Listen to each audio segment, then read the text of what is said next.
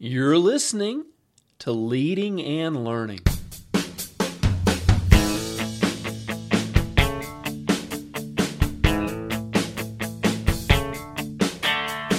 This is the place where we talk about practical leadership, theology, fitness, how to create winning habits, and so much more.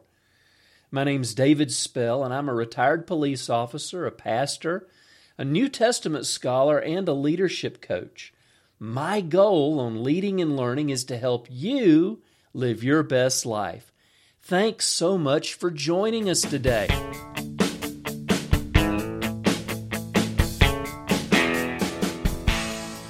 Welcome back to Leading and Learning. This is episode number 169.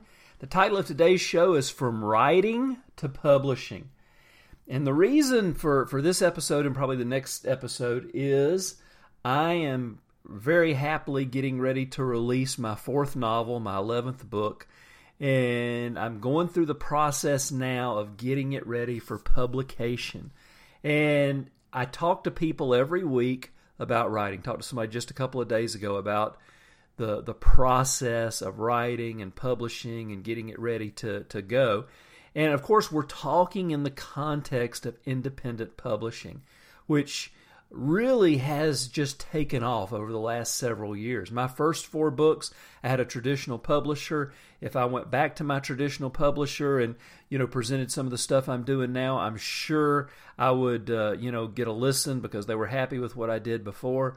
But there is nothing like having the freedom of publishing what you want to publish, in the way that you want to publish it. And you actually make more money, have the potential to make more money in the in the independent publishing realm. So that's the context we're talking about it. So I want to take you through a little bit of my process and let you know what I mean. What am I talking about when I say getting ready to publish? But before we do that, I want to let you know that this episode of Leading and Learning is brought to you by my new books, the series, the Zombie Terror Wars series. And there's 3 books so far. I'm about to release the 4th one. The 5th one will be coming out later in the year. But the first 3 books that are out, the titles are When the Future Ended, The Darkest Part of the Night, and then number 3, When the Stars Fell from the Sky. And you don't get put off by the use of the word zombie, zombie terror wars, because I really tried to, everybody likes to read zombie stories, or a lot of people do. If you've read or watched the show The Walking Dead, or you've watched other movies that have that genre, I wanted to go a step beyond where they go. In my story, the whole idea of the zombie virus is something that's been created by man. It's a terror weapon. It's created by terrorists who deploy it in the United States, and then the aftermath of what happens. So there's a little bit of the apocalyptic feel, but it's a much bigger story than that. And so we're focused on the characters and how they're resolving the problem. Now, somebody's asked me, are these Christian novels? Not really. There is a Christian story, and one of my main characters is a Christian. And so there are conversations in each book that hopefully somebody who's not a believer, it would maybe get them thinking. There's a few little allegorical things that I tried to kind of weave in. But I wasn't trying to write a Christian book. I was just trying to tell a good story. So if you're looking for something great to read over the summer, good summertime reads, check out the first 3. The 4th one will be out probably in the next week or so. And you can get them on Amazon. They're available in ebook or in paperback version. So there'll be a link in the show notes at davidspell.com. Well, all right. What does it mean to prepare a manuscript for publication? What we're talking about is the fact that the manuscript is ready to go. If you've written anything, you know that one draft is not enough. If you write emails, for work, you know that you go back and you probably revise, especially if it's important. If you're sending an email to a vice president or CEO of a company or some other high-level position that you report to, you're going to go back and check that email, and you're going to read it, and you're going to revise it, and you're going to go, you know what, I probably better use this word instead of that word, and you're going to check the tone. There are times you might even ask somebody else to read the email for you. I've done that before. If I had to send an important email, I might even have somebody else say, hey, look, I might have somebody take a look and say, hey, look, I'm getting ready to send this. Tell me what you think. How does it come across?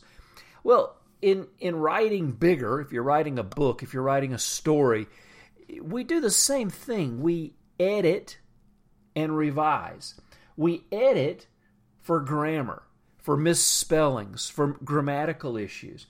And I'll be the first to admit, in my first 4 books that were published with a traditional publisher, they were edited pretty well. They were revised pretty well. But then several books after that, when I first went the traditional route, I did not edit and revise as well. And so now as I look back, it's almost embarrassing because I see a lot of grammatical stuff. I see some misspelled words. And of course, with the beauty of technology, I can easily go in and change that, and I have. But grammatical issues really take away from an author's credibility. In fact, if you read reviews on Amazon about people's books, that's one of the things that reviewers, and I'm talking about, when I say reviewers, I'm talking about people like you and me, just normal people that read a book and write a review on Amazon.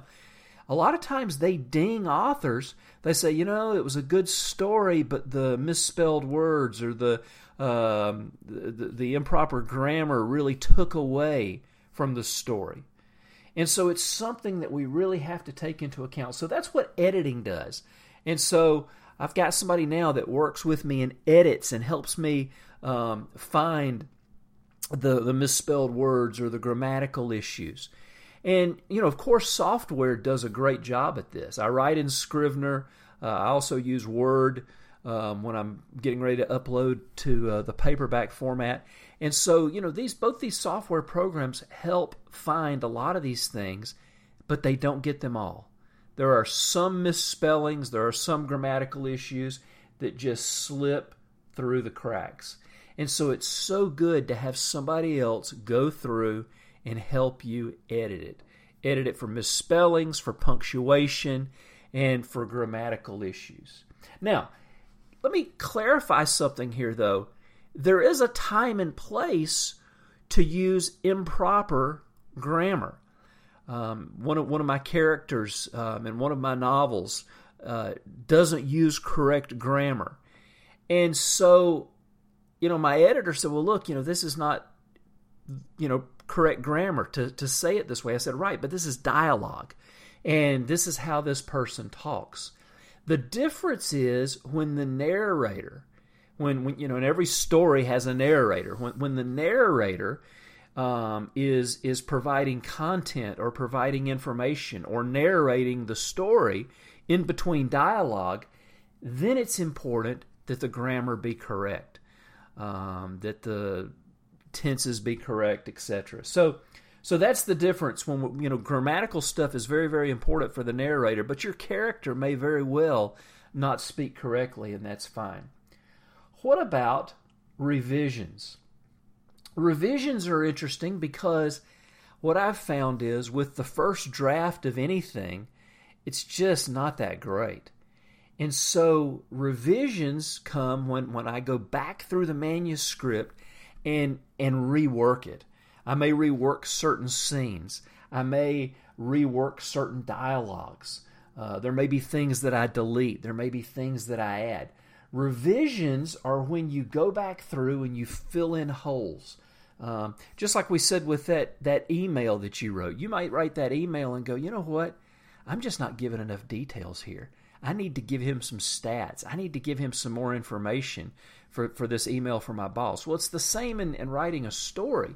There are times when I've gone back through after reading the first, maybe even the second time through, and realize, you know what? I just didn't provide enough detail here. In fact, one of my editors said, look, you just need to give a little bit more detail. Now, we can go crazy with that, and we have to always balance the idea of, providing details that are important versus just providing, stuff that really doesn't move the story forward. But so we want to strike that balance between keeping the story moving forward, but also providing details that are interesting and important. So when we go back through revising, we're working to make sure that we've filled in holes, because if you're writing a story, it's easy to let holes not get filled in. And we want to make sure those holes in the story, especially if you're writing a suspense story or a mystery, sharp readers, astute readers are going to see those holes. And if it doesn't get resolved at some point, you've lost them as a reader. So we want to make sure the holes get filled in. We want to make sure everything adds up. Does the timing, if you give a timeline, does the chronology add up? The locations. If you say that, these people went from point A to point B in 30 minutes, but in reality, it's going to take 2 or 3 hours, okay, that's a hole. We want to make things add up because, again, astute readers see things like that, and they're thinking, what else did they get wrong? Simple things, other things that need to be dealt with during the revision stage. Choreography. I've got some fight scenes in my book.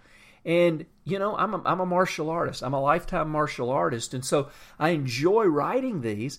But one of the ones in the book that I'm about to release, I actually had to go back in and do some revisions because the more I thought about it, I thought, you know what? It's really not as feasible, and it's probably not actually going to happen that way. So I reworked it. One of my editors pointed something out. They said I had a couple, a man and a woman, walking somewhere, and I mentioned the purse over her shoulder, and they said, you know what? In the way I had it described, they said, you know what? A woman doesn't carry her purse that way. And I thought, okay, well, good to know. And this also leads us into, when we're doing our revisions, the point of view of different characters. For example, if you're a woman writing a point of view character for a man, it might not be a bad idea to have a man read that and actually, give you some feedback. I've got some characters in my stories that are women.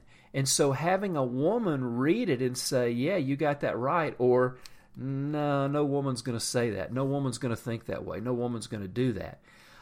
It's good to get the point of view of that particular sex. It might also be the same with race. If you're writing about an Asian character, Hispanic character, and you're not sure, it might be good to speak to somebody and say, hey, look, does this work? Because we want to get it right. If you're telling a story, one of the things about fiction is there has to be an honesty to it. Now, obviously, there's a little bit of play here because, the Zombie Terror Wars series, there are no zombies. But one of the things one of my reviewers on Amazon said is he gets it right. It's believable. Well, to me, that's one of the greatest compliments you can give an author. If it's believable, even for something as far-fetched as zombies or whatever else you might be writing about, if it's believable, then you've struck that chord of honesty. So that's what we want to do. So the next thing we want to talk about is when we're doing revisions is this idea of dialogue.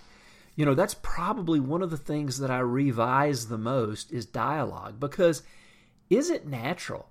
When I read a story, one of the things that I want to feel when I'm reading dialogue between two characters is that it's real, that it works. Again, the honesty that we're talking about. I read a story recently, or I started to read a book, and the dialogue was just terrible. And I tried to be, forgiving, and I kept going thinking maybe, well, that was just the way these characters were, but all the characters, the dialogue just didn't work for me. And so I was actually disappointed. From what I'd read, it looked like it was going to be a good story, but I just couldn't stay with it because the dialogue just didn't work. So that's something that I go back through constantly, trying to revise, and even asking people that, beta readers or my editors, hey, what do you think? How does this dialogue, is this natural? Is this a good conversation? And the other thing with dialogue that we have to be careful with, and you've seen this in stories, you've seen it in TV shows, you've seen it in movies, is the information dump, where the dialogue is used as a place to dump information, where one character says, well, as you know, Jim, and then goes into, a 3 or 4 paragraph lecture. And there's a time and place for that. Dialogue can definitely be a place where information is conveyed. I do it all the time. You've just got to be careful not to let it be the place where you dump piles and piles of information. That's also what the editor, or excuse me, what your narrator's for. That's part of what they should be doing. Another thing that we're looking for in revisions and edits is, did I use the same word too many times in a short space? I get accused of this. My editor says, hey, what are you doing? You keep using the same words over and over again. And when you go back and read it, it's distracting. And so it's something we always are aware of, but on your first draft, it's easy to overlook that. And on your first draft, you don't really care. The main thing is getting it on the screen. But after that, you want to go back through and use some different words because it cleans it up and it makes it a more enjoyable experience. But after your edits, after your revisions, after you've put the manuscript together, and for me, this is usually, I may read some sections 6, 7, 8, 10 times. I'm probably going to read the whole thing through a minimum of 4, 5, 6 times. But at some point, you have to say, it's time. It may never be perfect, and you may always be looking for things you could change. But if you're a perfectionist, you're never going to hit that publish button. If you're a perfectionist, you're never going to click that last button and say, okay, let's go live with this manuscript. At some point, you have to say, okay, it's finished, it's good enough, it's a good story, I've cleaned it up, the editing is good, the grammar's good, I've gotten rid of the misspellings, and it's a good story, it adds up, it makes sense, and people are going to enjoy it. And then that's when you get to the point where you move forward and go into the publishing process. And so what we'll do next week is I'll actually talk about, and because I'm using the Amazon platform, that's what I'll talk about, is actually work through, give you a few thoughts on setting it up for self-publishing and how to do that through Amazon. Today we've talked about from writing to publishing, how to get the manuscript ready, and then next week we'll talk about taking that manuscript and actually publishing it, letting it go live so that it can generate some income for you. Well, I'd love to hear from you. What are your thoughts on writing? What are your thoughts on going from writing to publishing, on getting that manuscript done, on doing revisions and editing? How do you do it? What's your process? I'd love to hear it.